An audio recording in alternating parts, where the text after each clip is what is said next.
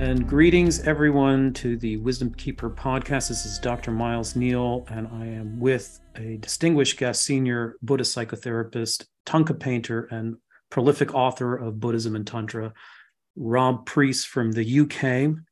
I've been on a little bit of a hiatus recently from the podcast as I write my book, Return with Elixir, which is a coalescing of themes Rob is no stranger of: Jung, Tibetan Buddhism, and Joseph Campbell. So I'm very delighted to have such esteemed and senior mentor figure to join us to elucidate some of the themes that run through each of our work and our books. Rob is coming out very soon with a latest addition to a long series, so we'll get into his work. But first, let me say thank you so much, Rob. You're certainly one of the more senior experts on the relationship between Buddhism and psychology, and particularly Tantra. And you've really done a great service offering us a number of books, including The Psychology of Tantra, and which I think is really so necessary to create the ground. You've done an exhaustive service in your book series by really elucidating and paving the way in a very slow and systematic way, which I think too often there's this leap into Tantra, and I think you've done a great service giving us the most patient and sustained entry into Tantra, especially with this notion of really understanding the Western psyche and our own individual particular needs. So I just want to start by saying thank you for your career and your life's work, really dedicating. It's a niche, really, and I'm sure, with the blessings of the great lamas like Lama Yeshe, this ended up being your calling, and it's a really beautiful gift to the world. So thank you so much, and thank you for making some time to join us on the Wisdom Keeper podcast. Oh, thank you, Miles. I really appreciate that, and it's nice to meet you as well. Let's see where we go today. Yeah. Okay, well, let's see where our collective unconscious and our personal unconsciouses take us. Well, I usually start the Wisdom Keeper podcast by just sort of giving a little context to my aspiration, if you will, with the podcast, which is the most broadest level. I see that our culture is going through a sea change. Sometimes I use astrology to delineate that we're between epochs, between what is often called the Piscean and the Aquarian age.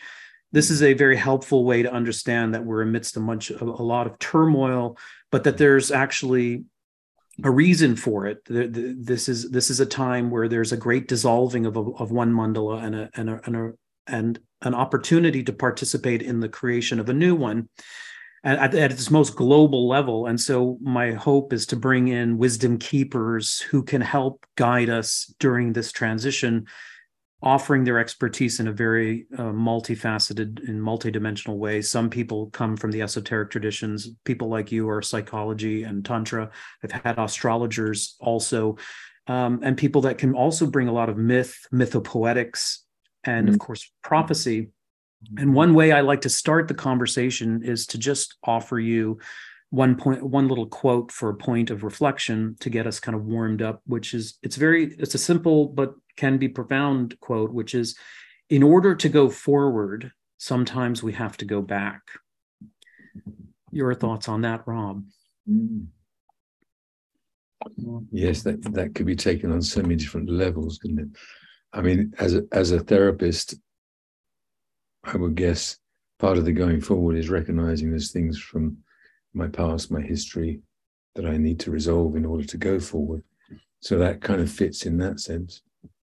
I think on another level, there's no doubt that we can draw on the kind of evolving process that's happened over many centuries of a tradition like the Buddhist tradition, and draw on that, but need to see how it unfolds and moves forward. So it's something about really respecting and recognizing the value of what's been there in the past, and bringing that into a context that actually opens it out in perhaps new ways.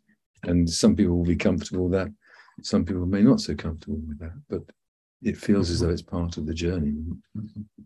Yeah, and when I look at your work, and I'd like to get into the origin story, or what in the Tibetan tradition is called the Namtar, the biography. But I mean, I Yeah. see you as someone who, like a little like myself, you have respected greatly the tradition, but you've also made innovation, and so Mhm. that I think is speaks to the heart of this quote, which is in some way Yeah. Yeah. there is a looking back and a respect.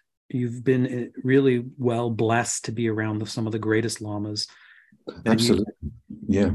Absolutely. you made efforts, great efforts, probably with a lot of humility to learn precisely as they taught.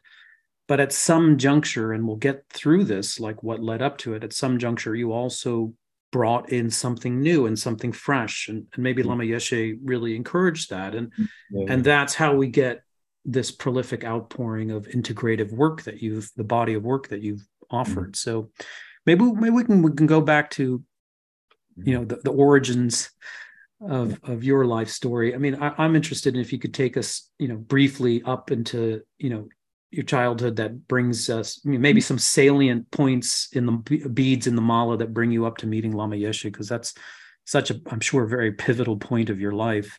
What might Yeah. have led up to that? What were you looking for? How did you find him? How did you meet? What kind of, you know, as we look at later, we might talk about Jung. And if you look Yeah. in Jung, you start digging in Jung's volumes, you start to see how impactful his early childhood it was in terms of his thinking and his later maturation process. So I think this is another way of talking about going back in order to go forward. Yeah. I mean, I wouldn't say there was anything particularly grand about my childhood. In fact, in some senses, almost the opposite. I think there were certain seminal experiences for me. One of them, particularly in my late teens, early 20s, where I had what could be described as a breakdown. And it was partly marijuana induced. But as a result of that, or at the same time as that, it was when I began to meet both Tibetan Buddhism and Jung. And it was the combination of those two elements and two perspectives beginning to come together that enabled me to get through that and come out the other side of it. And I left university. I'd been studying psychology at university and left and began to travel. And there was some very strong, this was the hippie days, hippie travel. And there was some very strong instinct in me that was heading east. And in the process of that, began to draw on the experiences that I was going through as I was traveling, eventually arriving in Thailand and Nepal, where I met Lama Yeshe and Lama Zopa at Kopan in Nepal in 1973, I think it was, 2 or 3. Mm-hmm. And something felt then as though I'd kind of come home in a sense. It was like arriving at somewhere that something in me knew instinctively this was a place I needed to come back to.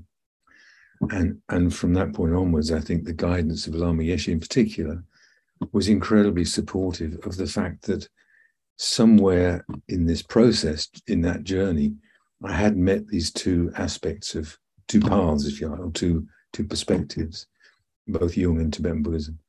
And he was very supportive of pursuing both, actually. So it wasn't like he was saying that Tibetan Buddhism is the only thing. If you have, he was very supportive of that understanding that there are other perspectives that could be brought in here, to the point where I came back from that first visit to Nepal, and a group of us gathered together to start a center in the north of England with the idea of him coming over with Lama Zopa and beginning to teach. And it was in 1976, I think, that eventually that was formed and he came over. And interestingly, the first time he came to visit, he was going to teach the Manjushri Tantra. And when he arrived, he brought with him a woman from Switzerland who was a Jungian analyst. So that this sort of the threads of these two things began to weave together. So she was teaching a material on Jungian sand play, and he was teaching this tantric practice. And he would come to the teachings. He would come to Dora Kauf's classes. And then when he went back to teach the Manjushri Tantra, he was referring to some of the language that she was using about the unconscious, about masculine, feminine, shadow, these kinds of words, began to enter into his vocabulary in a really interesting way. And his English wasn't brilliant, but he could really convey an understanding or an insight into certain things. And he would draw on this language sometimes in a way that just affirmed for me that there was a validity to beginning to bring these two worlds together. And it was then in subsequent meetings with him that he affirmed the idea that I'd said to him, I'd really like to study Jungian work, Jungian psychology. And he said, yeah, why not? It will be very useful alongside your Buddhist understanding. So it was very supported by him. It's an incredible acknowledgement of the open-mindedness. Yeah. And it reminds me a little bit of Trungpa, possibly when he was at Naropa in the early days, just having engaged dialogue, cross-cultural and interdisciplinary dialogue. Yeah. And that, we often don't see the lamas as like hungry for new knowledge, but it is part of the biography of His Holiness the Dalai Lama, even too. Yeah. And when he met Bob Thurman, my teacher Bob Thurman often tells of when they first met, young men, the two of them, how interested the Dalai Lama was in Bob Thurman's academic background and philosophy, Western philosophy, pop culture, even. It's a wonderful endorsement of the open-minded willingness to engage. Yeah. And I do truly believe that willingness is motivated purely by this bodhicitta, because I think what they really saw was I imagine that they saw this as the first opportunity to engage with another culture, and they came not to impose, but to be willingly participate in our culture. And I just imagine the kind of warmth and affection Lama Yeshe showed you. And just give us another little taste, because I never got to meet him. And I was a student of Lama Zopa and more recently Geshe Tenzin Zopa. Yep. I too got a chance to got my start at Kopan in 2006, much longer time than you. But give us a sense of the first meeting and the character, the nature, the playfulness, or whatever it might have been with Lama Yeshe. And I'm sure in these early days you had a lot of access. That was very significant. I think a course or a class would maybe have 70 to 100 students in it, as opposed to thousands these days. So, there was much more of that closeness of relationship. And I think there was such a genuine sense of love and appreciation for us as Westerners, and some very kind of intuitive understanding of how we are, that I'm not sure all Tibetans necessarily automatically have, and that's no judgment of them. But, he had some very strong instinct for how he could communicate to us. And I think probably one of the most significant things that he would do is there was a lot of affirmation of us trusting in our own inner wisdom. There was a phrase he would often use, which was, I'd ask him a question about something, and he would say, "You trust in your inner knowledge wisdom, dear," he would say. And there were phrases like that were very kind of pithy phrases that really got in a way that was very affirming of our natural potential. And I think probably of all the lamas that I've studied with at that time, he was someone that was always wanting to remind us that in us right now is this innate Buddha potential. And there was something about that constant affirmation was very important, actually. Yeah. And he had a wonderful gift in that, actually. There is this beautiful thing about the guru principle that is both the need for the external principle, the external guide that is qualified with the endowments. Yeah. But as you suggest, it also is a mirror. Somehow the Lama's main objective is to remind you that what you're seeing and seeking is also within. But you need both, right? It's a wonderful play of like seeking a Lama. Do you ever sit back now and think like, what a complete blessing? Oh yeah. To have met such an esteemed, significant teacher in my lifetime at a time that seems very critical. I mean, even if I might just pick a little bit at your mental breakdown as a teenager, was it teens or early 20s? It was early 20s, yeah. I mean, maybe there's something there that's worth mining a little bit, because I'm sure both of us receive clients in the midst of that kind of ordeal. But as you look back and you connect the dots, it's often those ordeals that out of that, the way that you relate to that and the way that you go through that ends up being so significant. There is a connection between that mental breakdown, the impetus to go seeking, the finding the Lama, and then somehow that the Lama reflects back to the student exactly what they needed, what they're looking for. I mean, when that happens, I think it's very special.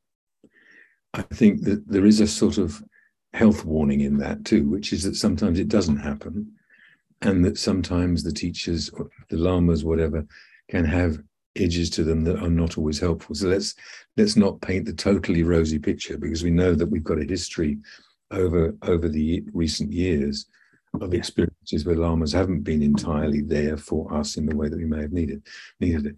So I think, yes, you're right. There's something about that relationship which reflects something back when it works well. And the question then, I think this is where Lama was quite extraordinary, Lama Yeshe was quite extraordinary. He was always wanting to support us to find that in ourselves rather than keep projecting it out there. So his whole emphasis was in a way, don't keep projecting the Lama thing onto him, find your own inner relationship to it. And again, that was very affirming of something, because I think it made, certainly for me personally, it made me aware that I had to take some responsibility for this process in myself and not keep putting it out there to lean on the outer guru, as it were. And of course, in a way, that was a really useful bit of information, because within the space of 12 years, he died. You know, so I could have been caught up in something where I was desperately clinging to the Lama, dependent upon him in some way, and then he died. And I think for me, I have huge gratitude for his willingness to say that we shift from outer guru to inner guru, and then of course we can move deeper. And when he died, something became reaffirmed in a different way. It was as though there was a different relationship there that wasn't so dependent upon the outer person. But by then, I think I'd got the message from him of how to be with this practice that I was involved in and how to bring it forward. So I feel really grateful for that. You know, it wasn't long. It wasn't a long period. Only, as I say, 12 years or so, 12, 13 years. But in that time, I got enough of a sense of how he saw this path and how he would have seen it in relationship to us as Westerners, to really trust in that. I think he had certain insights into how this could manifest for us in the West as Westerners that he was able to convey in certain ways. And maybe because I think I had quite a good relationship to him. He said to me once, "We have good communication, dear," he said. and there was a real sense that, yes, okay, I get that. And when he died, that sort of continued in a way. And what I think there were a number of ingredients in that which were really important for me. One was that we needed to find a way to work with this path that was appropriate and useful for us as Westerners, that we can't necessarily assume that in its traditional form, it's exactly what we need. He was quite unorthodox, you know, and his views were quite unorthodox, which sometimes I think was not easy for his relationship to other Tibetans. So that was one thing. The other thing, and this related particularly to the Tantra tradition, he saw it as a creative process and was very alive and dynamic with it in a way that was again very rich and very inspiring. He wasn't necessarily staying with a rigid sense of this is the tradition, this is the form. He was coming from a place of this is the tradition and this is how we can work with it in a creative way that means that we can enable it to become something for our Western experience. Mm. And I remember him saying once, maybe there'll be Italian Buddhism, there'll be, American Buddhism, there'll be Danish Buddhism, and so on. It was as though he was saying, we need to find the flavor that works for us. And that's going to be different for so many of us. Yeah, that's so beautiful. And I love those little nuggets of insight. I'd like to just ask, now we're in this. So you had about a 12-year relationship with him. Yeah. At what point do you think you turned the corner and really understood this principle of the guru is actually within, and it's up to me to rely on myself? At what point in the training, and had you already received a tantric initiation prior to that, or did he wait, and was it a sort of prerequisite that he knew your mind and your development and knew when it would really take? We had, many of us in those early years had certain tantric initiations relatively quickly, although some traditions still bring people in very quickly. Lama brought a number of particular lamas to meet us Westerners, so to speak. He brought Song Rinpoche to the UK, and he gave certain initiations. And then there was a gathering in Dharamsala in 1980 where he brought together His Holiness and again Song Rinpoche, and I think there was I can't remember all the lamas that were there. There were about 4 or 5 different high Gelugpa lamas giving empowerments, and he kind of created this context where we could receive them and then receive a lot of teachings around them. So it was as though he was endorsing our relationship to these very high lamas. He didn't put himself in that role, interestingly. It was as though he was the shepherd, that was shepherding us along to these extraordinary beings that were still alive and well at that time. And within the space of probably 4 years or 5 years, many of them had died. So we were incredibly fortunate to get those teachings. And I think some of the very special teachings I received were then. So I can't quite remember what your question was, but I think we were brought into some of these things quite early. What I think became necessary then was for him and Lama Zopa to begin to help us find our way with them, which wasn't all that easy because it's complex and we were a bit naive. It wasn't in English, a lot of it, so we were having to translate it into English and learn something that was very, very odd, very unusual, shall we say? It's complex, it's unusual, and we were beginning to find. We were given this material and start to work with it. And certainly for me, I think in the early years of that, the way I practiced was very traditional. It was working with traditional long sadhanas and this sort of thing. And as I was doing that, I went into long retreat. Did you have the Nongdro and the Lam Rim before? Did you have extensive preparations, or do you feel like he just went right into it? No, we were given those initiations, but behind that was the message. The Lam Rim and the various sutra teachings are really important for us to study. So we did, or many of us did. And the beginning of the Nundro was part of that. So that was the sort of package in a way. There was all the sutra teachings on Majjhimika philosophy and Bodhicharyavatara and Lamrim and those kinds of things. We received these initiations. We were given certain teachings around them, but often supported to then do Nundra. So that was the package that I was working with. Yeah, so it's not linear. It was sort of concurrent. You had, just very much in the Tibetan spirit. It's like, oh, you got to take the initiation. You have these great lamas here. You better get that beautiful blessing. But at the same time, don't lose your connection with the ground.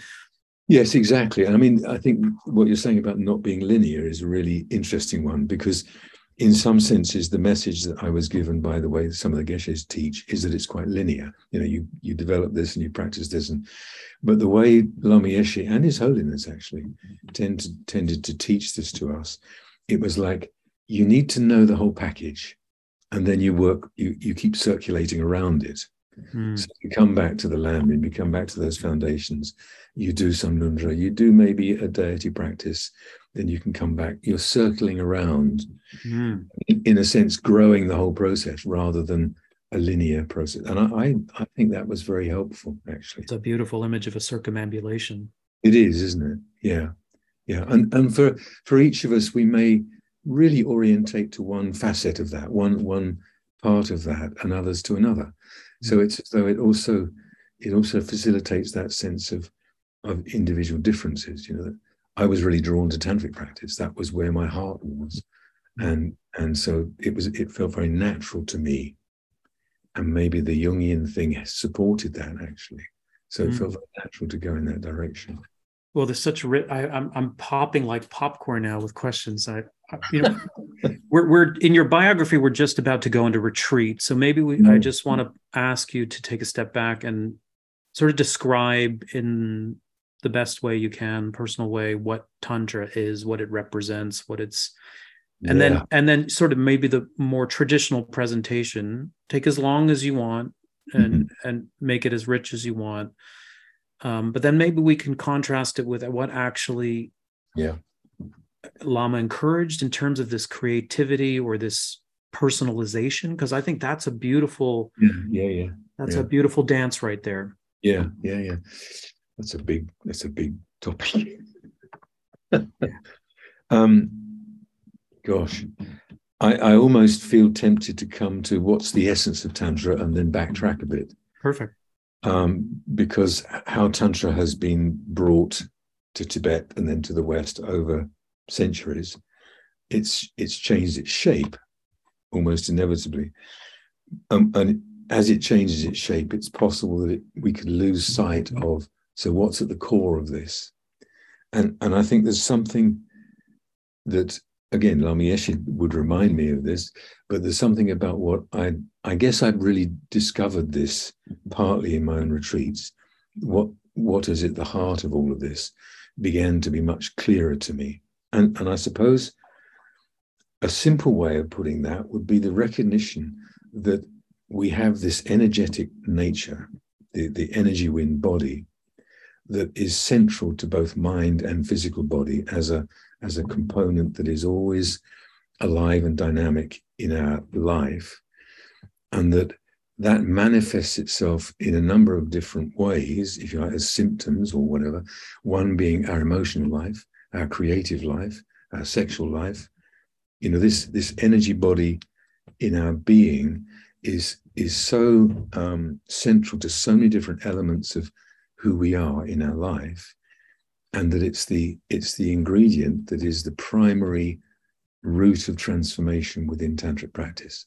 So it's like saying, if we recognize the nature of this energetic process and all of the different ways it affects us, both, if you like, in a healthy way and in maybe a detrimental way, if we recognize how that works, then we can put that into a process that begins to transform and heal and purify, if you want to use that language. I'm not always comfortable with that, but to transform it into its innate, vibrant nature. And that the practices of Tantra could be, there's many diverse practices of Tantra. In a sense, at the heart of them is going to be this alchemical process of transforming the energy body. As we do that, it affects the mind, and that also has an effect on the physical body. So it links those three things together: mind, physical body. So we're talking about hacking into the substructure, the most the subtlest energy form that underlies all of our neuroses, but also connects mind and body, is the bridge between mind and body. So we're talking about working at a very, very subtle level. Well, yes, very subtle, but actually we know it's not that subtle. If I'm angry and there's energy there, it's not so subtle. So it's not that it's always subtle. There's a spectrum. There's very subtle and there's relatively gross. It's present in that spectrum. And we could say that in my day-to-day life, that energy body is very active, dynamic, often quite disturbed. It could be full of all sorts of emotional responses. If I refine it and transform it, I begin to backtrack to its most subtle level, which is its innate Buddha nature. So what we're starting to see then is that in our day-to-day experience of that energy body, it's the same stuff, so to speak, that as we transform it, becomes our innate Buddha Buddha body, the energy body of our Buddha nature. Well, let's slice that on the light table. I mean, if I'm really irritated or angry, Yeah. okay, I may be just aware that of a narrative of somebody doing something to me. Maybe I'm Yeah. aware of that. Mm. Give us the workshop us down to this level of the Buddha Yeah. nature. Okay. Yeah. So we start to recognize the presence of quite a strong energetic movement that we could call anger or frustration, or it could be sadness, something. We start to recognize the energetic nature of that, not just as a emotional process, but actually how we feel it in the body. As we start to be with that, we can enable it to move in a different way slightly. We give it the space to begin to be free to transform, to kind of move through. As it moves through, it can become more subtle because it stops being in that kind of reactive place and begins to settle into something that's more subtle. That in itself enables us to settle. We regulate, if you like, to use that language, more self-regulated. It becomes more subtle. We can start to see into a more subtle level of its nature. That gets refined. So we're backtracking towards something that is deep, subtle, and potentially very potent in our nature. That's our Buddha potential. I don't know, that's a very brief. I mean, I see both the wisdom aspect, but also the embodiment aspect reference there. So we're really talking about refining clear perspective, a clarity, the clarity nature. Yeah. But then it's also directly creating a container or a holding space for the processing of actual embodied emotions.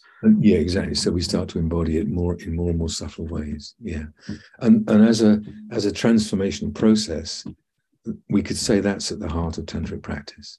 And we could also say maybe that is the wisdom wing and the compassion wing right there, because we have the clarity aspect, and which is one of the hallmarks of Tantra, as I've understood it is a simultaneous training in wisdom and compassion, whereas maybe sutra might be subsequent or sequential. When you're practicing Tantra, you're practicing wisdom, the clarity aspect, you're developing the clarity or view aspect simultaneous with the embodiment aspect or the compassion aspect, the ability to hold or regulate, as you say. And there's another ingredient in that which I think is also really important, and this distinguishes Tantra from maybe the classical sutra context. Within a lot of our sutra teachings, the way we respond to emotional processes is that we often put them in this box of it's delusion or it's afflictive emotion or it's something that needs to be abandoned. Renunciation, right? The notion that when strong delusion or emotion arises, we see it as something that needs to be overcome, abandoned, and in a sense, we try and live with keeping it out of our system, so it's not. Sadly, and I think this was my experience, when I do that, what I do is repress it.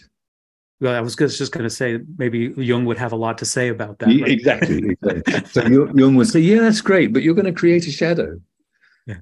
And a rebound, and actually you're going to give it a lot more charge and a lot more power. Yeah. And so I think that's how I dealt with my emotional life in the early years, because I didn't really comprehend another way of doing it.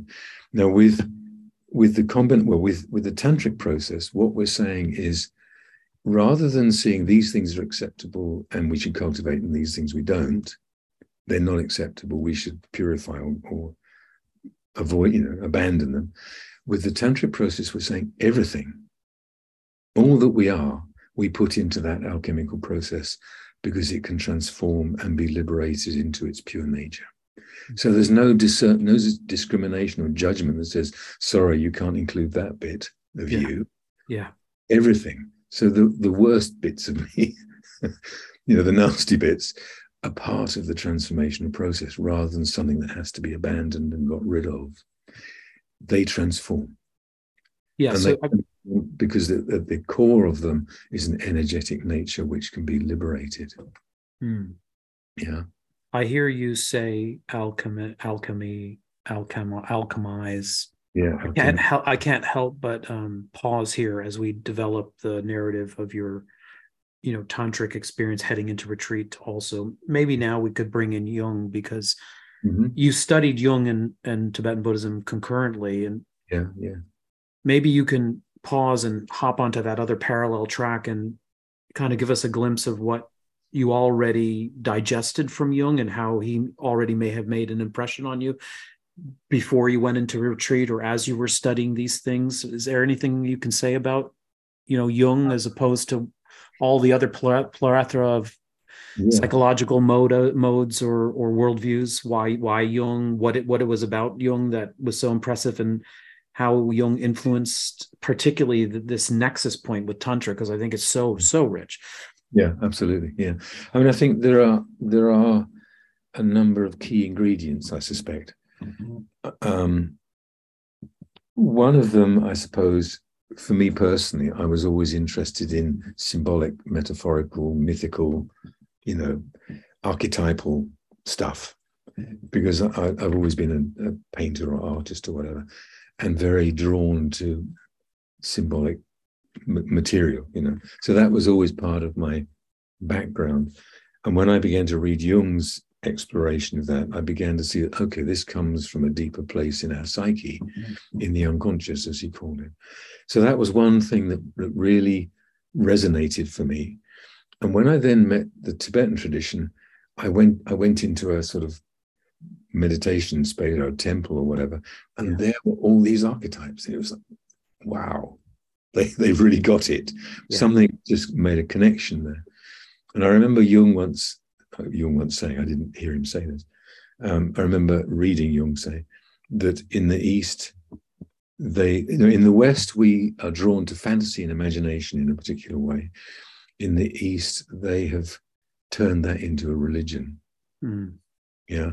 And I could see what he meant there, that our relationship. And that wasn't a critique. That was an honorific. That was a Yeah, it statement, was, absolutely. as opposed to maybe Freud, who thought it would be maybe opium or a regressive Yeah. stance. Yeah, exactly. Yeah. Whereas Jung, I think, really honored it. I'm not sure that he would have seen the depth of Tibetan Buddhism as we can today.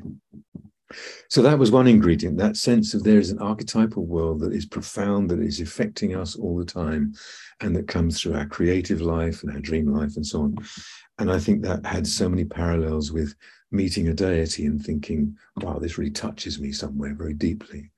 That bit was important.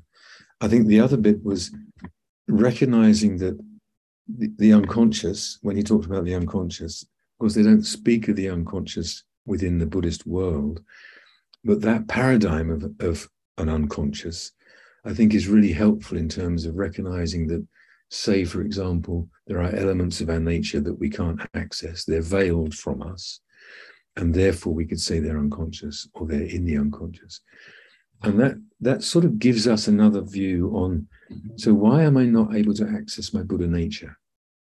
Because it's in the unconscious, it's unconscious. It doesn't mean to say it's not there, but we don't have access to it.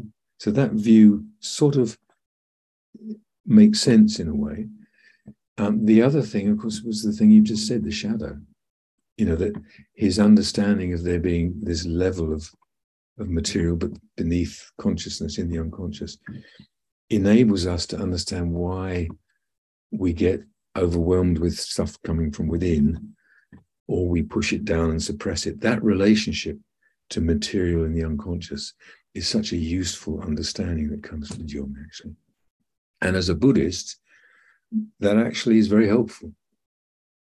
It's not Buddhist language. I'm very much resonating with this, because as I write the book, Return with the Elixir, I've really come to appreciate Jung's unique stance on the unconscious, given the fact that he had a departure from Freud. The unconscious is almost demonized in a Freudian way. It's like it's the place that is tripping us up. Yeah, it's the place where everything is kind of to be abandoned, to be overcome, or relegated into relegated. But I think Jung's biography really shows that he turned himself over to the unconscious, that he allowed himself to be flooded by the unconscious, guided by the unconscious is Yeah. probably a better way, that he, Yeah. in a way, he abandoned control. This is sort of a egoic autonomy control mechanism, and let himself go free fall into the unconscious. And I liked what you just said there, because it really shows. I mean, I have this quote, it's like the pearl is in the oyster. Another way of saying it is the treasure is in the cave. Okay. Yeah. Yeah. The thing that we don't want to touch, the unbearables, the unspeakables, the nasty, ugly bits, we could call it the traumas, we could call it the wounds, they remain unconscious because we can't really process them. We don't have enough self-regulatory support or safety, and whatever the preconditions might be.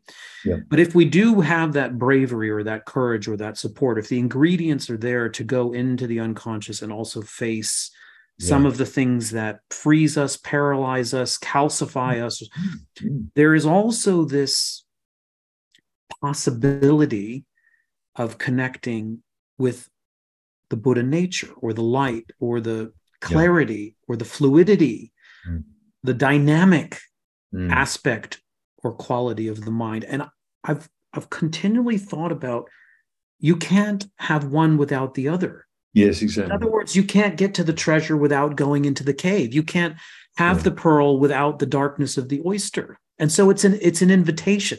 It is. And as you say, it requires a certain level of willingness to go into that, to explore that. Something Jung, again, I think this is a quote of Jung, he said, you don't become awakened by visualizing yourself as in bodies of light.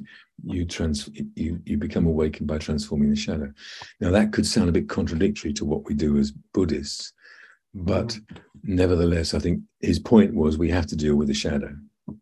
We have to transform it, awaken it, and which I think leads to another question, which is, so can we assume that our Buddhist practice will automatically do that? I think there is, one of your questions was, I think, do we need more than just Buddhism? Is there value in bringing in a psychological element to our Buddhist practice? And I really think there is, and that was my experience, that I had been practicing for many years and began to realize there was stuff I really wasn't working with and dealing with. It's almost like I was putting a veneer of two things. One was a kind of veneer of practice over the top of it. The other was a veneer of spiritual correctness. I was a very good Buddhist, so to speak, with a big shadow. So, there's lots of stuff that was quite hidden, but on the surface, I might look like a good Buddhist. And I think for me, that meant that I really recognized that my Buddhist practice was giving me a certain level of experience and understanding, but I also needed to work with the stuff that was psychologically difficult for me to address. Yeah, and I think this is very rich, because it begs the question, like, if you're saying the traditional approach of Tantra is an alchemy of the unconscious, of the aspects of ourselves where, the basic stance is that everything is permitted, everything can be transformed, you can access it, there's nothing to be rejected, everything can be accessed and brought into the mandala.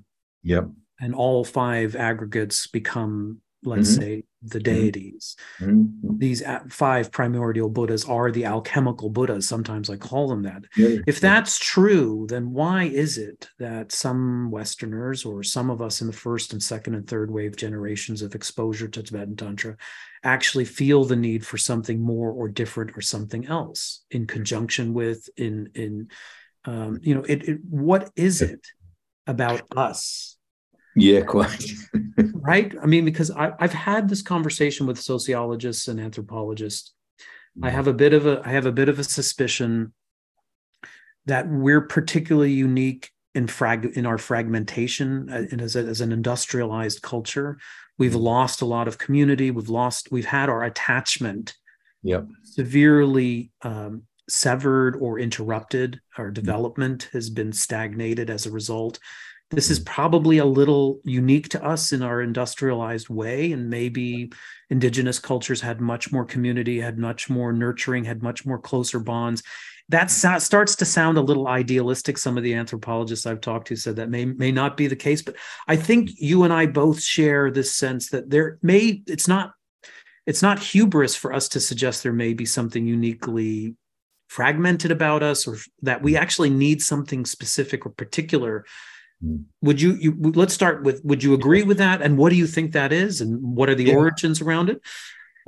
I would agree. And I'd put a sort of little footnote in that, which is that it's very hard for me to judge, if that's the right word, the difference between me as a Westerner and a Tibetan. You know, I very seldom have I felt I could sit down with a Tibetan and have them talk about their internal process in the way that we might do in the West, emotionally, psychologically.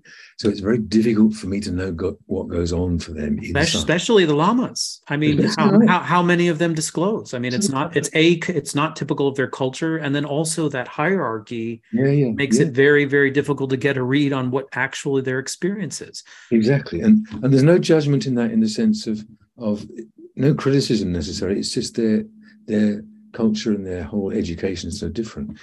Whereas in the West, we do have, I think, certain pressures psychologically as we grow up that impact us, and the environment and the stresses of our lifestyle impact us very strongly. We know that. And the kind of emotional wounding and trauma, we use that word a lot these days, is very present in us. Now, do Tibetans have that? I don't know. They may do.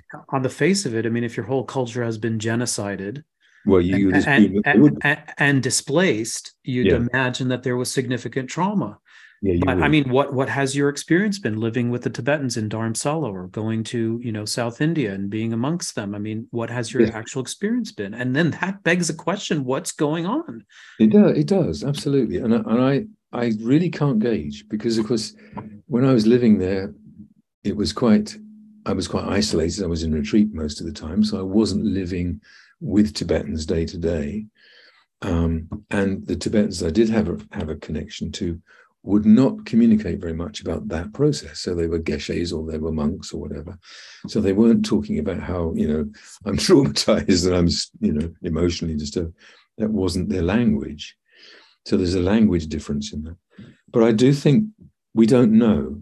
And I think as time passes, we could probably see more, that there is more emotional wounding with Tibetans than we knew in the past. But I think your question is about us as Westerners, and I really think that we have grown through a different process where the need for psychological understanding and the roots of our emotional wounding need to be addressed.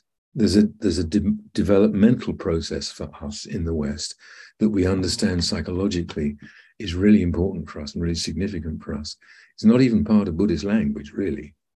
There isn't a developmental map for the psychological process in Buddhist language. It's a Western notion that is so helpful for us, because it enables us to see the evolution of how our ego is shaped in a particular way, and the kind of wounding that happens, and trauma and so on.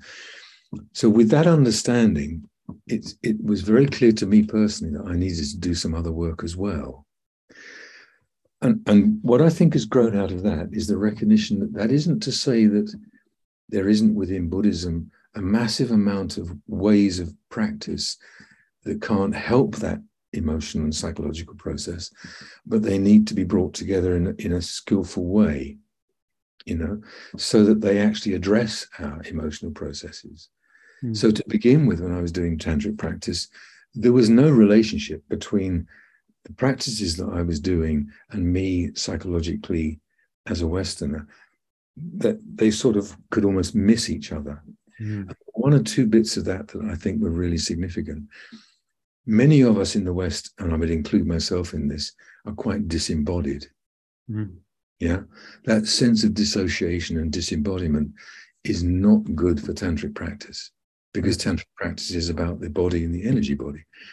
So in order for me to begin to practice Tantra, I'm needing to come back into relationship with body process. That means I'm coming back into all of that emotional wounding territory. How do I work with that? Do I assume the tantric practices will naturally work with it? Some of them may. And if I know how to apply it in a certain way, it may help it. But I may need some support around it. from someone that knows how to work with emotional processes as well. We need to bring those worlds together. And I think that's what you've done with your work. I mean, I think you're talking about the need for multiple maps that can link. Yeah. You're talking about an energy map, an alchemical map that comes from the Tibetan tradition, but you're also saying that in the tradition there is perhaps an absence of a developmental understanding or sensitivity that is particularly relevant to us as Westerners. Yeah, exactly. So the merging of these two maps allow that, sort of create a land bridge for the application. To be as relevant to our particular needs. Absolutely. And I have to say that sometimes I find that the lamas, I mean, truly, for as wonderful and as exquisite their mind is, sometimes there's a little bit of a naivete about us. Yes. And particularly, I mean, both you and I have made our living receiving people who are meditators and yogis and people that have come out of scandals in Sangha and have had sometimes a hard go with the lamas. And without, I mean, it's worth noting that sometimes there can be real trauma there, and the recipe or the remedy is to do more mantra or to do more prostration. And without being blasphemous, I think, but it can, my pushback has always been that may not be the right tool for the job. Yeah, exactly. Absolutely. Or we need to maybe use that tool in a very different way as well. I mean, I'll give you a good example of that. I really love the practice of Vajrasattva as a process of meditation where we are kind of cleansing. And we could use that practice as a purification practice, or we could use it as a healing practice. It's not just the language, it's the whole kind of emphasis, quality of intention that we bring into that. So if I'm using the same practice, Vajrasattva on the crown, washing down through the body, with a sense of actually this is really healing, nourishing, replenishing, restoring, it has a very different feeling to it too. I've got to purify all my defilements and all my badness, and which psychologically is not always very helpful. If I've been wounded by some event like abuse or something, it's not about purifying it. It's about healing the wounding that's there and not judging it as being wrong or bad or something that to be got rid of in that way. A different flavor of how we do the practice can actually serve us really well with some of the older practices. I couldn't agree with you more. And you're talking about the Vajrasattva, and maybe I can share something too, because you're talking about the visual element of it as a washing or a cleansing, but also core to Vajrasattva are the four opponent powers. And, depending on the language you use, these can be really archaic. They can be religious. They can be dogmatic. They can be self-flagellating. They can be at least perceived as self-flagellating. But if you're really astute and you know your own culture, and you have the creativity, and you have you've been given the permission either from the outer or inner group or both to find the right language to describe what the four opponent powers really are. Beginning to talk about the Buddha nature, beginning to talk about where true refuge lies, beginning to talk about emptiness, beginning to talk about taking responsibility. Those words, those are empowering, actually, very empowering. Yeah, absolutely. So that, I mean, in a way, we're touching on an example of where if we have that psychological knowledge and we respect and value the fact that we have a lot of healing to do and not judge it, but hold it with a sense of kindness and compassion, then we can bring practices in that will have a different flavor to them. And to me, one of the most valuable of those practices is the practice of Mahamudra. It's a very balanced practice, but it's a way of being with our internal experiences, particularly in the body, that enables them to move through, enables them to be there, to be accepted, to be allowed the space to be as they are without judgment, and then to begin to move through and heal. So practices like that, again, are unbelievably helpful for us in our psychological healing process if we apply them in a slightly different way. May I Yeah. ask you, Rob, about the Mahamudra? And Yeah. both of us are therapists. We've had probably conventional trainings in our therapy. Sometimes those trainings in that modality can be rather top down. It has a lot of intellectual processing. Yeah. And Mm. when you talk about the Mahamudra, to be transparent, it reminded me somehow I was making an associative link to some of the water purifications that I'm doing in Bali now that I live there. Oh, right. The Melukat are called. The island of Bali has a water purification that is part and parcel of 1,000 or 2,000 years old. Mm. But it's not top down, it's bottom up. In other words, there's a sense that when you do these purification rituals where you set your intention, you enter into the water washes over you. Your mind isn't trying to do a top down understanding of your trauma. There is a kind of relinquishing that allows for a flow or a cleansing to take place. And part of it is faith, part of it is surrender. Yeah. Part of it is acceptance or allowing. And, these aren't often times. I've been living in Bali for a year and I've done at least 12 of these. I've made it the mainstay of my practice in Bali, turning myself over to the ritual there. And sometimes, actually most times, what happens is that there's a kicking up of disturbing emotions or kicking up of memories or kicking up of unconscious content. In my own process, I've found that I've made regressions to childhood. I've seen images and memories that I haven't had contact with in some time. And so when we say purification, it's not necessarily top down an intellectual pursuit or understanding. And also it's not necessarily in the moment when the water is hitting you, but there's something that allows for an activation, we would call it. And then there is sort of a bringing the body. There's an honoring of the body that if you can just allow this to work over you, there's not much more to do. It's like it has its own intelligence, the body. Yeah. The trust in the process idea. Is there anything? Am I hitting any notes to Mahamudra or any relevance there? Yeah, I think so. I think a number of things. The phrase that comes to my mind is the trust in the process bit. If we begin to work with a transformational way of practice, and we hold that with that quality of awareness that is kind and compassionate and so on, then we need to allow the process to have its natural movement through. So to trust in that is really important. But there's another bit in this, I think, which is, and you mentioned this, I think, the process of doing certain practice activates certain things in us, doesn't it? And if we are someone that has wounding that is potentially likely to get activated, then this is another reason why doing practices in a traditional way doesn't necessarily give us the sort of safe environment for that activation to be processed and to move through. So, for example, if I'm running a retreat, if it was a classical traditional retreat that was a tantric retreat, you'd be doing a practice, probably reciting it with a text and so on. Things may get activated, but you don't. What do I do with this? How do I work with this?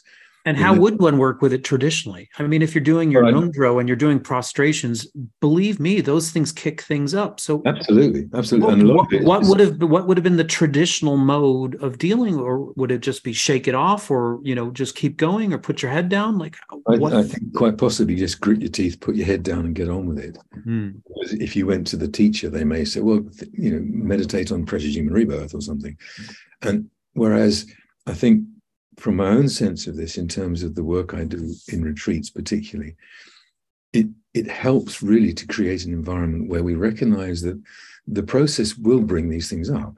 That's natural because they're part of who we are. Can we create an environment that gives a sense of safety, that if we can hold these things in a particular way with our awareness and with that sense of embodiment, then they can work their way through with support. The practices then act as a kind of catalyst that we can bring in, not necessarily as a liturgy we're an hour and a half liturgy, but ways of practice that are more contemplative, more absorbed in being with the process. And for that reason, for me, and this was one of the things that I learned from Lama Yeshe, Lama Yeshe's creativity around practices was that he would often take the complexity away, come to some central ingredient, which this is like the core of the heart of the deity practice. And if we practice with this, it will touch us in a particular way in our meditation. If we can use that, then it's as though we've got this transformational presence that helps, that is a sort of catalyzes the process. So we're combining, yes, things are arising, it's being held in a certain way that feels safe. And I have this means of helping it transform through the presence of the deity as Buddha nature. Mm. As a way of practicing Tantra, it may not be how it was traditionally. I want to take that back a minute. It may not be how it's done in the monasteries. Mm. Yeah, with big text and so on, where you're going through that. The yogis may well have practiced it in a very different way. Right, during the 4-session retreats, 3-year retreats with 4 sessions a day type. Yeah, and there's that. And then if we go back further, let's go back even further. How did the Mahasiddhas of India practice this? Well, there you go. They may not have practiced it the way the Tibetans do. Yeah, the formalized monastic kind of education may have reified it in some way, where it must much more maybe more spontaneous and creative and fluid with the Mahasiddhas. Quite possibly, yeah. Yeah. I did interrupt you with your emphasis on the Mahamudra. Do you want to take us through how it may heal some sort of trauma, or how you're using it, how you're elegantly incorporating Mahamudra, or how you might have an intervention, or you've nuanced it in some way? I think the beauty of the process of Mahamudra is it partly lays in the eventual spacious, open quality of awareness that's there, that would be classically what we might see as resting in Mahamudra. There's a process that leads towards it. And certainly if I'm guiding this in a retreat, what I'd be doing is starting from the body. So coming back into that sense of ground of the body in order to stabilize awareness, to stabilize a sense of relaxation and so on. So we're really beginning to rest, loose and natural, as Slopa would say. And from that place, with a certain degree of steadiness, coming into the emotional process, so that we're beginning to tune into the undercurrents of our emotional life with a growing spaciousness that's allowing it to go where it needs to go, to move, to transform. We're out of the conceptual stories. We've dropped out of those. We're resting with the experience. So I'm staying with the processes. That in itself, I think, is, for our psychological and emotional life, unbelievably helpful. Mm. We're not trying to do something to it, make it different, or saying this isn't okay, and we're not contracting into it.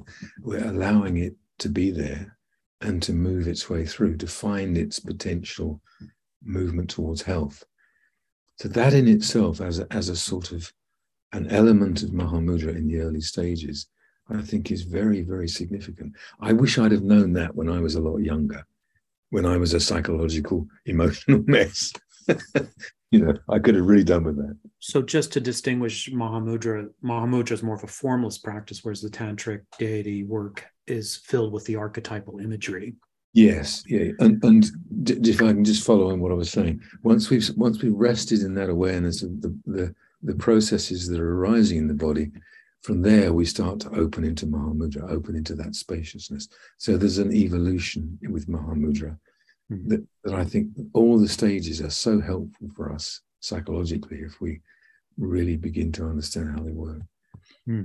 Yeah. So one thing I'm thinking about is the nature of trauma is based on a fragmentation, and if we're honest, that kind of trauma, whether it's developmental or complex trauma, it is inevitably a relational trauma. Mm-hmm. And I've had a number of experiences observing people who come in with trauma, who want to sort of use meditative practices to heal. But inevitably, one of the limiting places is that sometimes you can't do it alone. Yeah, exactly. So, I Yeah. mean, you're talking about some qualities of tantric practice or Mahamudra that helps heal the divide. If we're really talking about integration, you're talking about first and foremost coming back into the body. So Yeah. dissociation gets healed.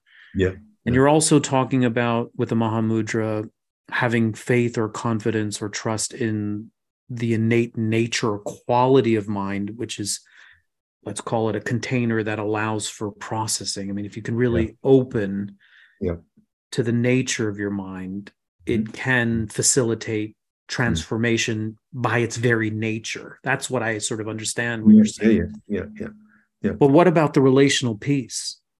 Where does it fit in? I I guess in my own work as a psychotherapist, there was a sort of evolution that happened over many years. You know, I started, I would say, as a sort of Jungian psychotherapist, if you like. And that what gradually happened was that I became more of a contemplative psychotherapist that was more embodied. You know, Jungians are not always, no criticism, not always very embodied. I hate to confess. Yeah, there's a lot of mind stuff can go on with us as Jungians. So the movement towards a more embodied way of being, and also slowing the process down in relationship, so that it was possible for me to be there to support someone coming into their experience and beginning to rest in it and observe it and enable it to move.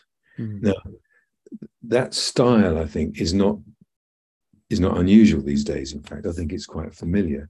And there are certain particular therapeutic modalities, like called process psychotherapy, that is a more Buddhist orientated psychotherapy that work with that a lot.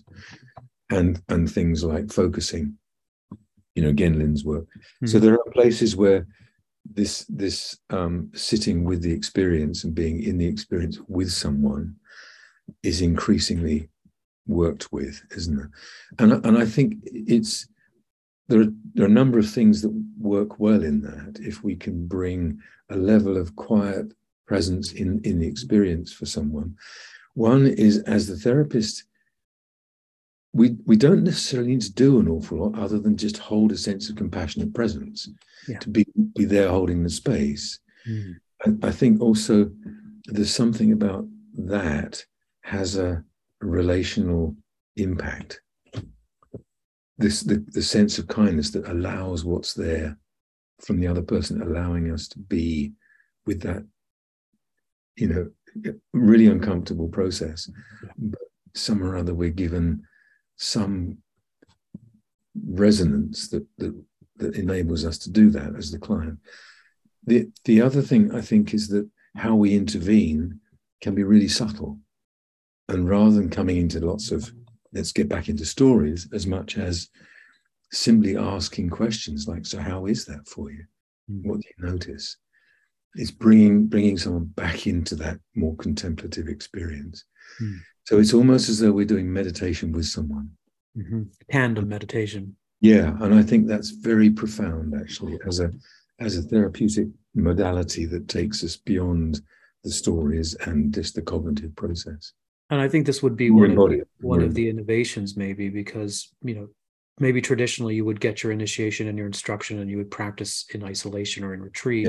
Yeah. And what we're talking about, in addition to these mutual maps, conjoining or integrating maps, we're also talking about doing much more relational work. Yeah, absolutely. Yeah, that's right. And that has, I think there's huge potential in that, in terms of how we as practitioners can bring our background experience of meditation into relationship to that sort of process, really. Because the lamas are not always that available, and the more increasingly where they have thousands and thousands of students and they're traveling all over the place. I mean, some of our needs aren't getting met. I mean, certainly there is a difference between a lama and a therapist, but just if we're suggesting that this kind of tantric work is healing or can be healing, and one of the aspects of our trauma is the disjuncture or separation or interruption or disruption with relationship, then inevitably healing and having an ally that is available seems to be part of the medicine.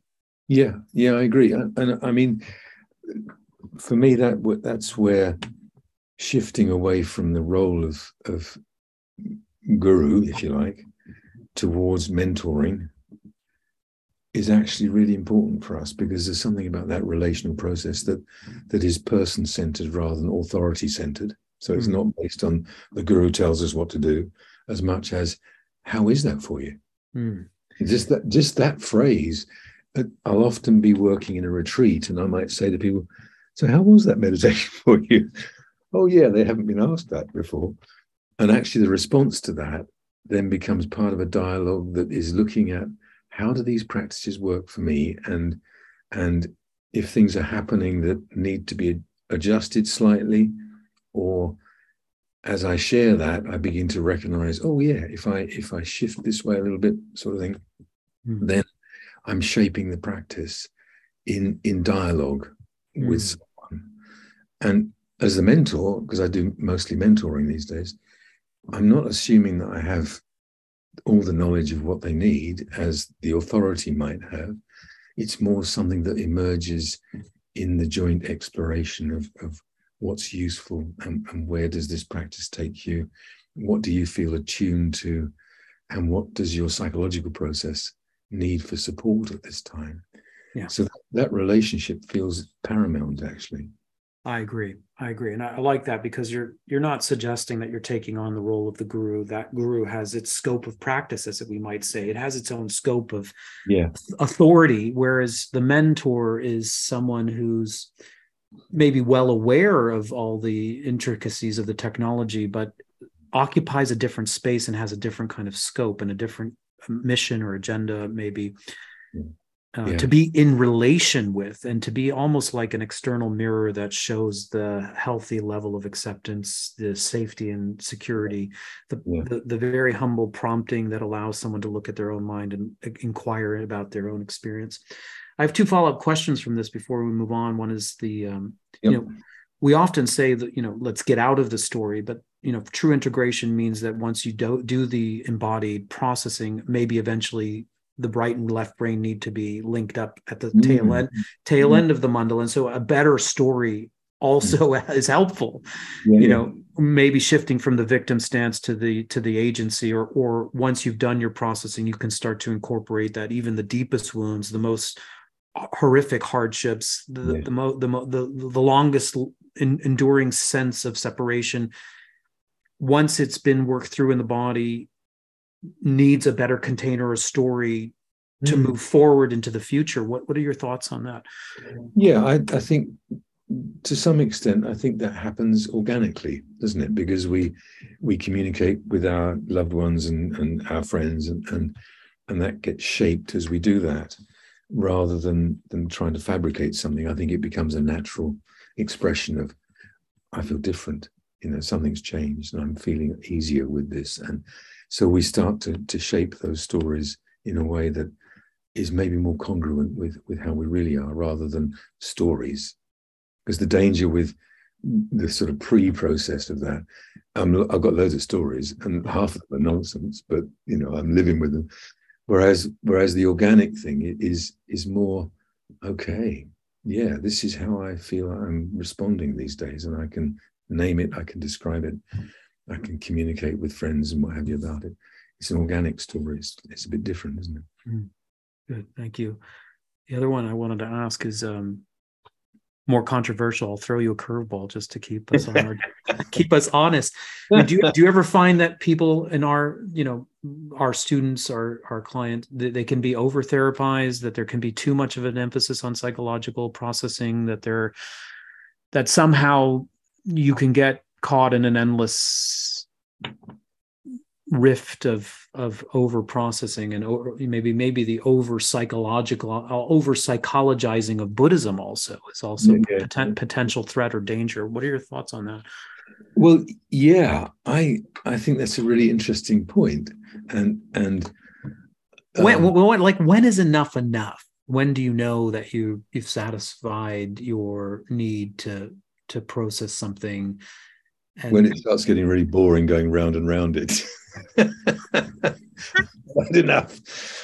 Yeah, I mean, I think it was interesting for me. I was teaching a Mahamudra retreat at the weekend, and I think at the essence or the heart of that Mahamudra process was the recognition that we can process and we can do all sorts of processing, and at some point we need to just let it go and rest and drop into that space that is open and enables it to move through. And maybe there's a sort of movement backwards and forwards, but if we keep circulating around that one, then something doesn't get deeply resolved. And I know that as a psychotherapist, it'd be only too easy for some people to just keep storying it. Yes. More story, more round and round, more processing, rather than actually stay with it, let it open, let it go, drop into that space of awareness, and we're free. We're becoming free of it. So yes, I would agree. Yeah, I mean that may be too simplistic for me to say that, because in a way that's also not an easy practice. Mahamudra is not straightforward. It's not, we can suddenly drop into Mahamudra. It's something that has to be cultivated over time. But I do think it's worth holding it there as a place where we can say, ultimately, let's let go of it all and open to what's primordially pure, in our nature.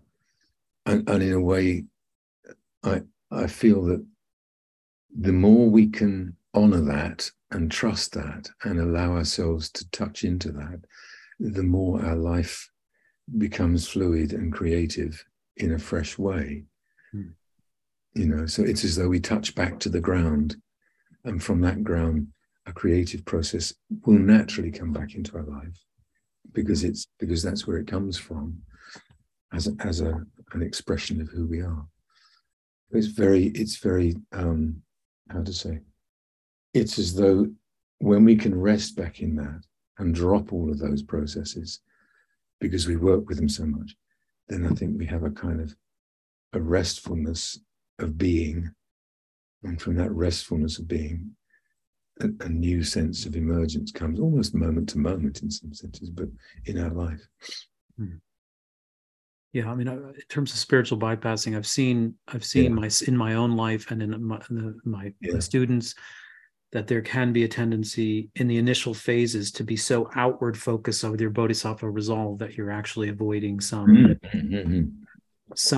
tragedy or trauma that is just too painful. So, in other words, the bodhisattva emphasis becomes an excuse to be outward, ever available in possibly some codependent way without acknowledging some deeper thing.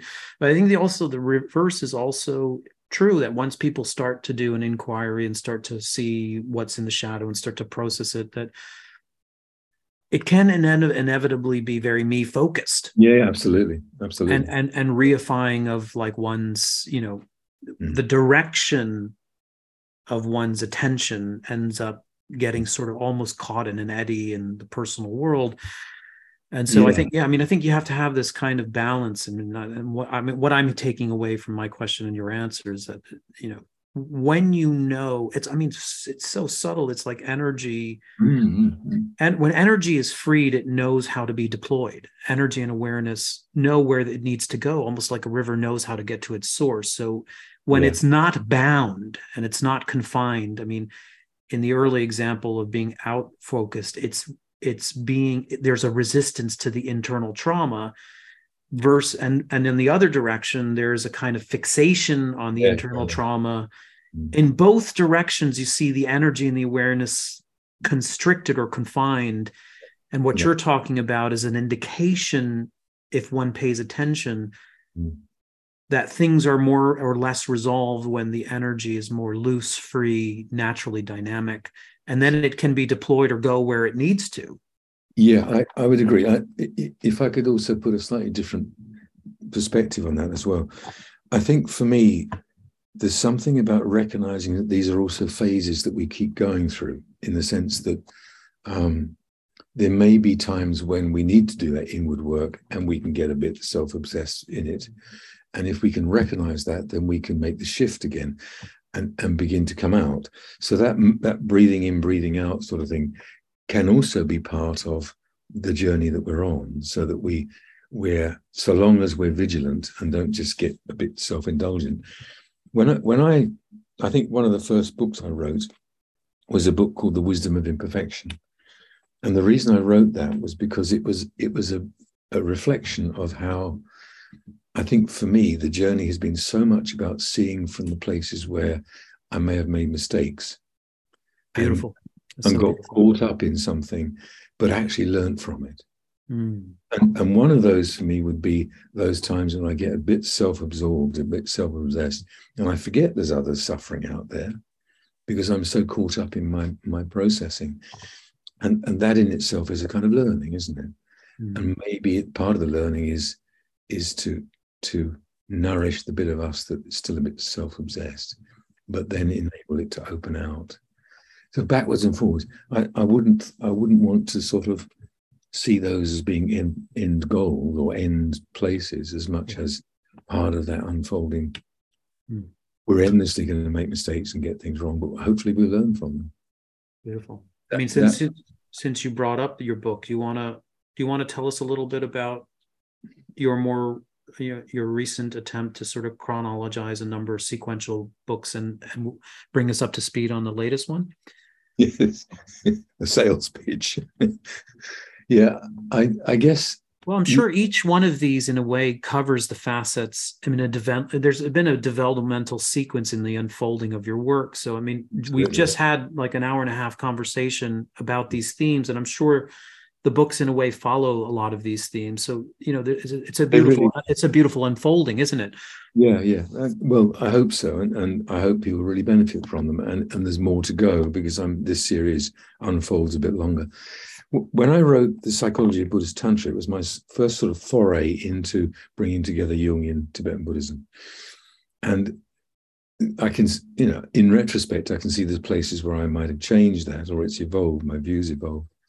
When I wrote the Tasting the Essence of Tantra, it was a shift from Psychology of Buddhist Tantra towards actual experience of practice. How do we practice in practice?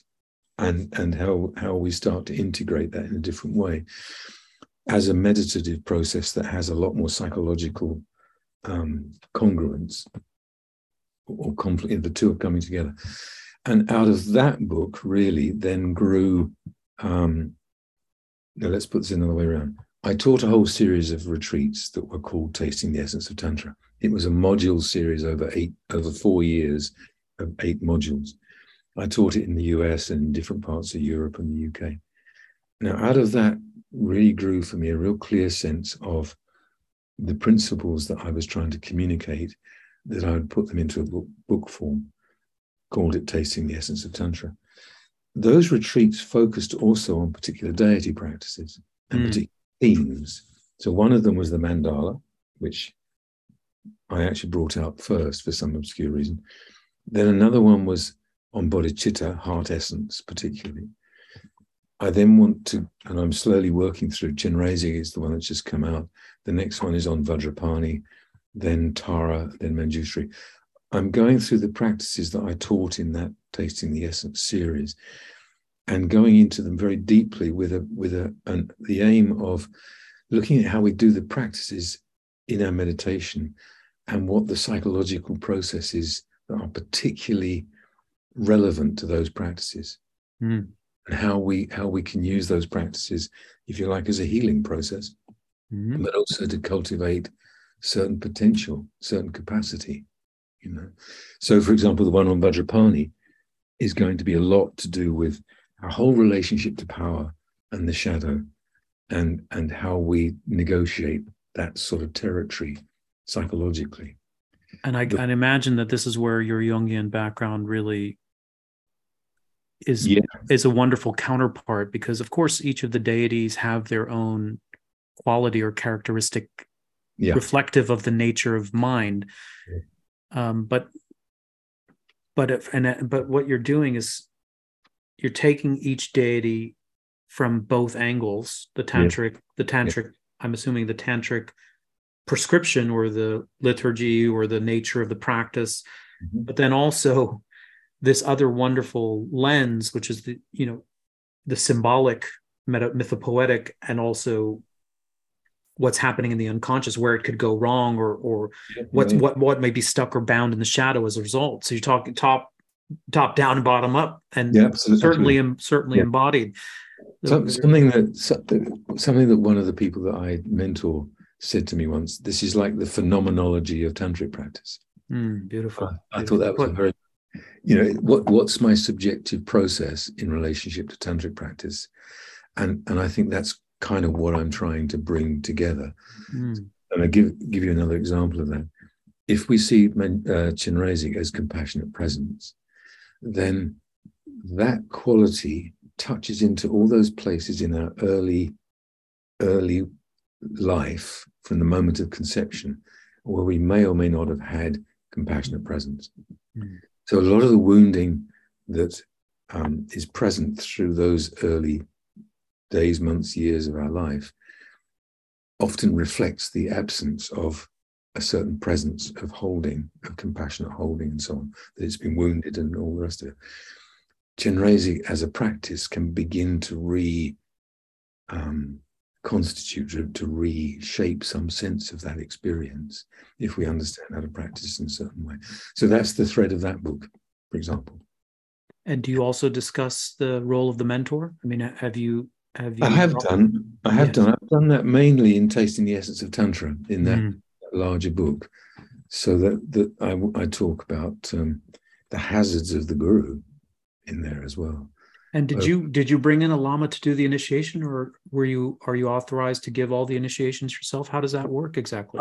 I've been given authority to give the Kriya Tantra initiations, yeah. Which I feel one of my Tibetan mentors, who I don't choose to name at this moment, but yeah. And have you? I mean, I find that so fascinating because my two Western teachers, they've been authorized, but they don't give the initiations. They bring in the lamas to do it. Right. Have you made innovations, or are you to take political or poetic license in how do you deliver it, or do you try to do it as traditional as it was when you received these? I think I have to sort of. I'm looking at my picture of Lama Yeshe over there at the moment. He's watching. He's always watching. He's always there. That's your mirror. That's your mirror. Yeah.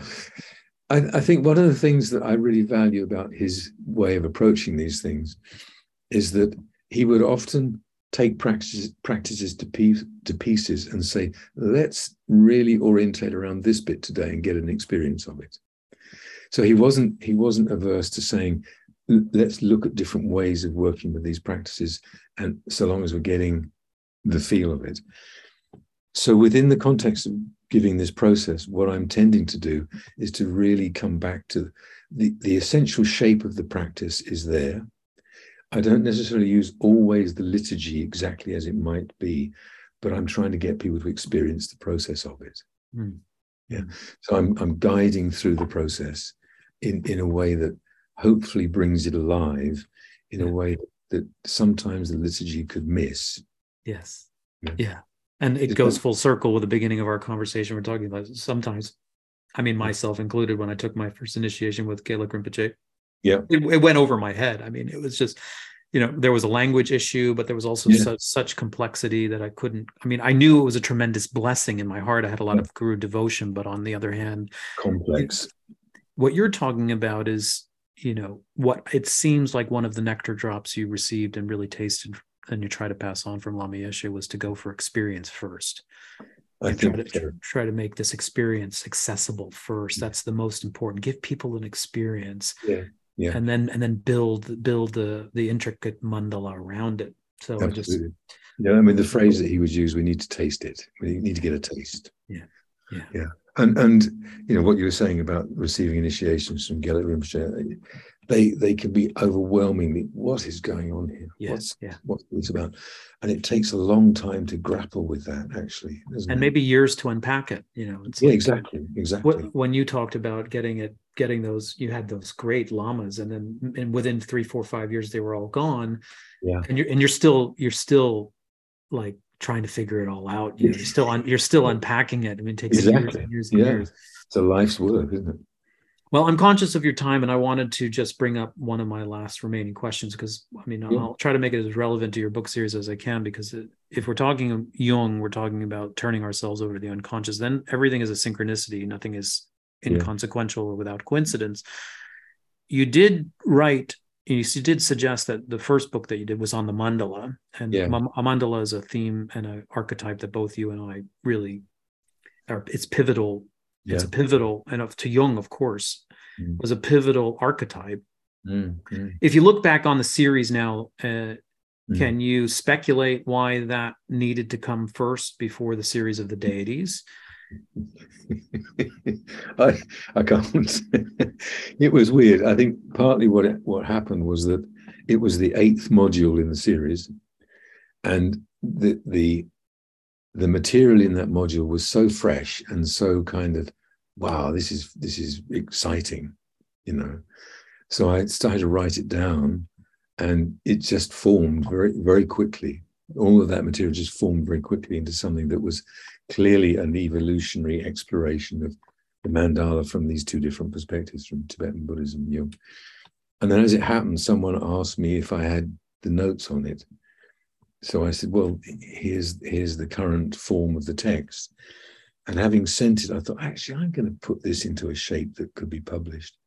So Hmm. it was all there, and there wasn't any other profound sort of, I Well, think, I'm going to pick at it anyway because I yeah, mean, as you know, I'm bringing a group with Geshe Tenzin Zopa to the Borobudur Mandala in September, and it's I won't reveal too many pieces of the synchronicities that are firing off like popcorn in the lead up to that. right, I'm going to disclose those in the book because it's been about a year and a half of my own turning myself over to the unconscious, and the Borobudur Mandala has featured very strongly, and a lot of synchronicities have been activated around it. yeah, yeah, But I'd love to just, in closing our wonderfully rich discussion, which I could have endlessly with you, and I'm so deeply appreciative of your time. I wonder if you could just sort of take us through some of the nuggets, or let us taste the nectar of what came out of yes. your writing about the mandala. What is it? What is it that you think Jung was trying to emphasize? What is it that you think the Tibetan side is emphasis? Where do they meet? Where do they distinguish themselves? Wow, And that's again a big question. Read the book. just give us maybe a little taste, and Yeah, hopefully we'll magnetize ourselves towards one of those books, and particularly that one. yeah, yeah. Um, I suppose I'd want to begin by something I say in the book, which is that when I was going through this thing that I described right at the beginning, which is a good way to finish, isn't it? Where I went through a bit of a breakdown, the thing that, in a sense, enabled me to come back into some sort of cohesive way of being was drawing mandalas. Hmm. And I was photographing.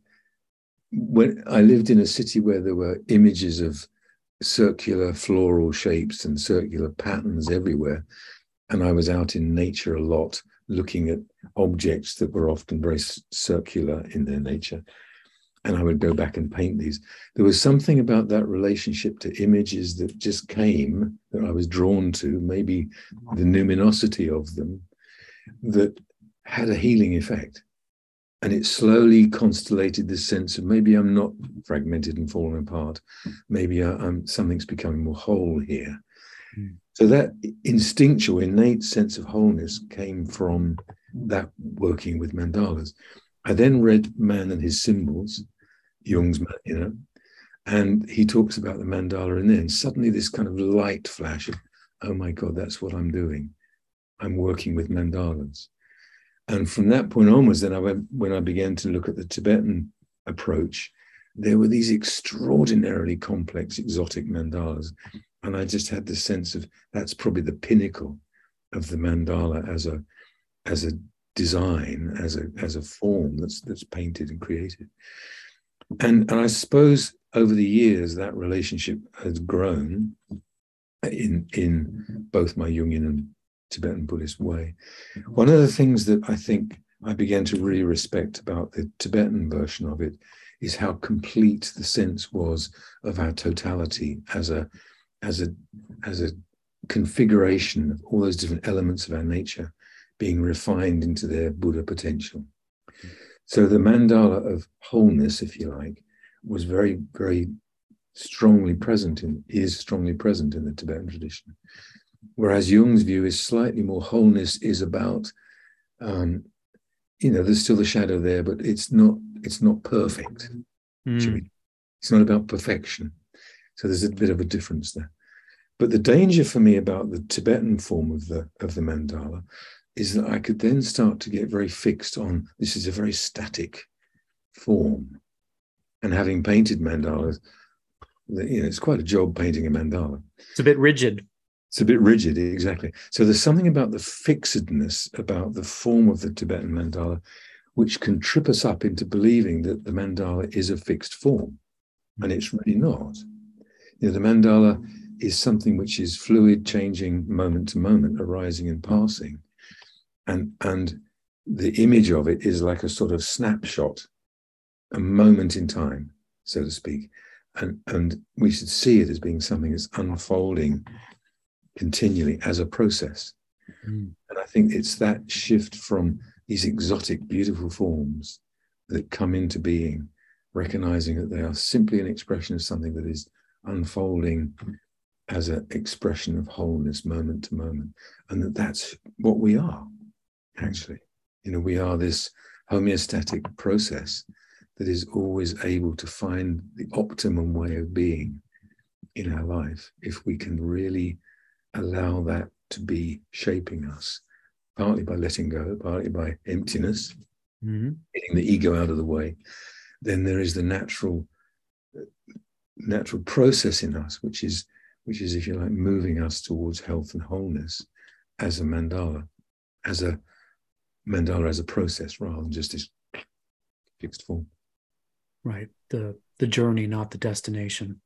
Kind of, yeah. And that's the beauty of seeing these forms having been created, is that they do have an effect on us. For me, painting mandalas has a really profound effect. What was it like to go to Borobudur? What was your experience there? Oh, yeah. Yes. I went in 1973 and it was in a sort of wasteland of scrub and bushes, and it was so beautiful. I remember sitting on the wall, upper walls in the sunset with the sun coming down. This extraordinary thing around me. And then I went back with my wife in whatever it was, can't remember the date now. And we got married right by Borobudur, Chandi Mendit. Beautiful. Yeah. But what they had then done to Borobudur was a little bit sad, because they put fences all around it, and you have to pay to get in, and you can only be there for a certain period of time. Yeah, become tourist center. Yeah, but please enjoy when you go. If you haven't been, or if you have been, it's an awesome place, isn't it? I haven't been, but it's been, as I mentioned, it's been activated in dreams and synchronicities. It feels like it's magnetizing a group of us. I know we're going to have a beautiful joint ceremony at the top of Borobudur between my Lama Geshe Tenzin Zopa, who's a student of Lama Zopa. But part of the synchronicity is that I've invited also a Hindu tantrika, and we really want to do a kind of a joint ceremony bringing Hinduism and Buddhism together at the top of Borobudur, mostly because this is based on a long-standing prophecy that after 500 years where they were split, they used to be unified, Buddhism and Hinduism in Java. In Java, right? Yeah. And so we want to be participating in the collective unconscious of a time period where integration is happening. Nice. And so it's a great symbol of what happens inside a mandala, where these parts come back together again. The disparate elements can be brought together. Yeah, absolutely. While you're there, if you can, go to Chandi Mendit, which is a little temple nearby, and there's a monastery there. And in that temple, there are 3 statues. I think one is of Padma Pani and Vajrasattva, and maybe Maitreya or something. I can't quite remember now. We will go there, actually. I think actually there's an alignment between 3 temples, Mendut being one and Borobudur the other, and there's a clear astrological line. And they say that astrological line goes to, I think, to Merapi. So that it's some one of these sort of cosmological macrocosm microcosm lines that's linking a number of temples with Mount Meru, really the mythological Mount Meru. Okay. So Yeah. it's one of these beautiful things where there's a lot of complexity and depth that these ancient civilizations had. Yes. Um, Yeah. Yeah. but yes, we will definitely go there. Geshe Tenzin Zopa plans to do some Lojong teachings on the way because we're really walking in the footsteps of Atisha. So Exactly. Yes. And also Selingpa. and Sir Lingpa, of course, yes, yeah. Yeah. Yeah. Great. So I've had just a wonderful conversation, Rob, and I want to thank you again for your time and all your life's work and giving us a little taste of what it was like to be with such great lamas like Lama Yeshe, but also a bow to you for all your innovations and your making a land bridge between traditions and cultures and disciplines so artfully. And I hope that your book series continues to bring a lot of benefit to other people. And I look forward to chatting with you and hopefully one day meeting you again in person. Be great. Thank you, Mars. I really appreciate you inviting me to do this and giving me the chance to talk about things that actually mean a lot to me. This is very dear to my heart, I guess.